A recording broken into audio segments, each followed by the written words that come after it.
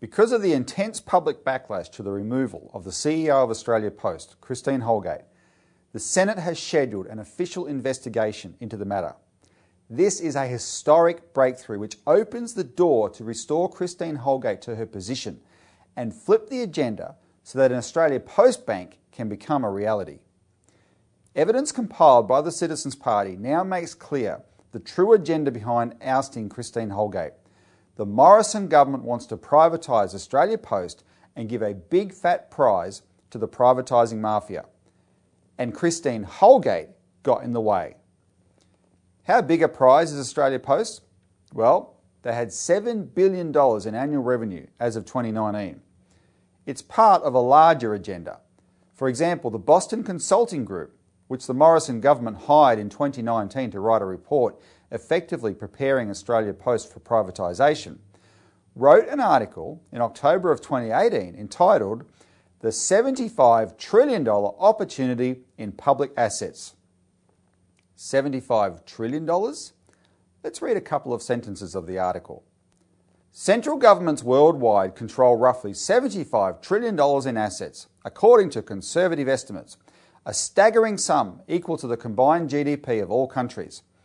But governments struggle to properly manage and monetize those assets due to a variety of factors, including a lack of internal expertise, the difficulty of accurately valuing some assets, and the tendency of government to take a short-term view tied to election cycles. Government leaders must take aggressive action to harness the value of the public assets under their control. Of course, Boston Consulting will be only too happy to help governments take that aggressive action.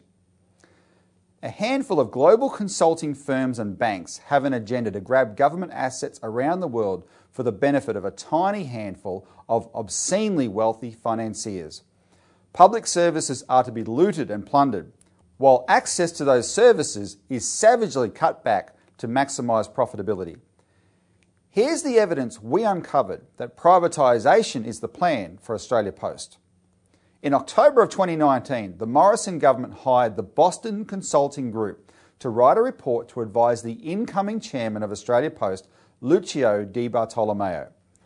Watch Labor Senator Nita Green ask Di Bartolomeo during Senate estimates on 9 November 2020 about the report.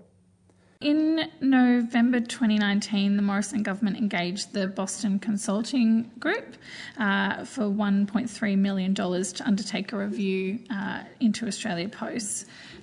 Chair, could you confirm the report, which was initiated and prepared before COVID, actually recommended permanently cutting mail services and closing some post offices? Senator, we haven't seen the report. Mr. Di Bartolomeo did not tell the truth. He misled the Senate. Here's the proof. A few months earlier, Senator Green had asked Christine Holgate if she had seen the report.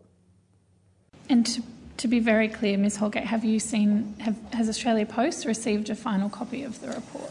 I would have to take on notice whether Australia Post has, but Senator, I have seen several versions of it.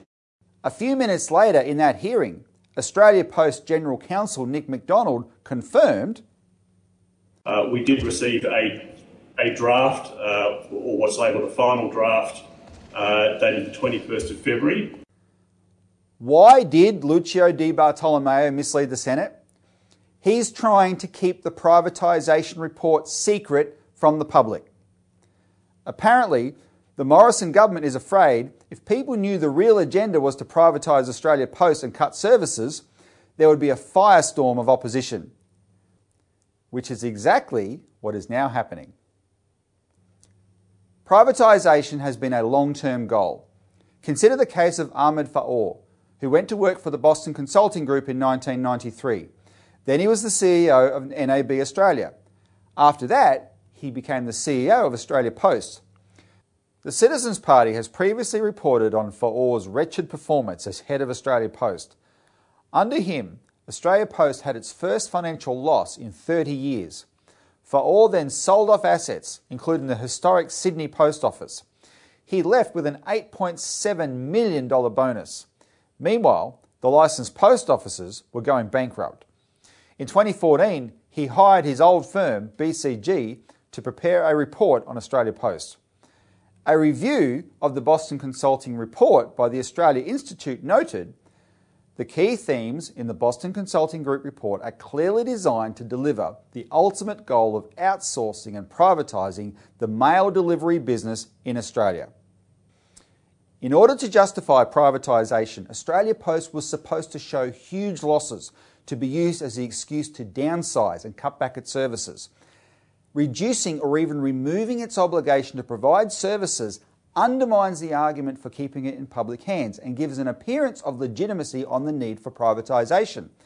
And downsizing helps to leverage a lower purchase price for investors. Angela Cramp, the Executive Director of the Licensed Post Offices Group, which represents at least a third of all LPOs, told the Citizens Party, "We were expected, the previous CEO predicted that Australia Post would be $300 million in the red by now." Before he left in 2017, Faure conducted an asset stripping operation and sold off $497 million worth of prime real estate holdings belonging to Australia Post. In contrast, Christine Holgate restored Australia Post to profitability, thereby fouling up the plans to privatise.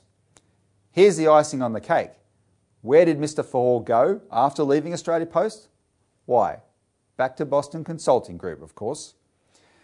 Our sources tell us that one of the authors of the Boston Consulting Group article you see on the screen, in which they salivate about privatising $75 trillion in government assets worldwide, is also one of the authors of the secret BCG review of Australia Post that the Morrison government is now hiding from Parliament. This outrageous scandal, combined with the Senate inquiry we have achieved, is the unique and time-sensitive opportunity to turn the tables on the privatising mafia.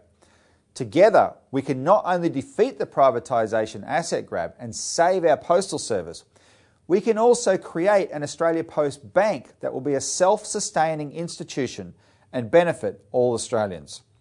Please help us take advantage of this historic opening and click the link to sign our petition to create an Australia Post bank.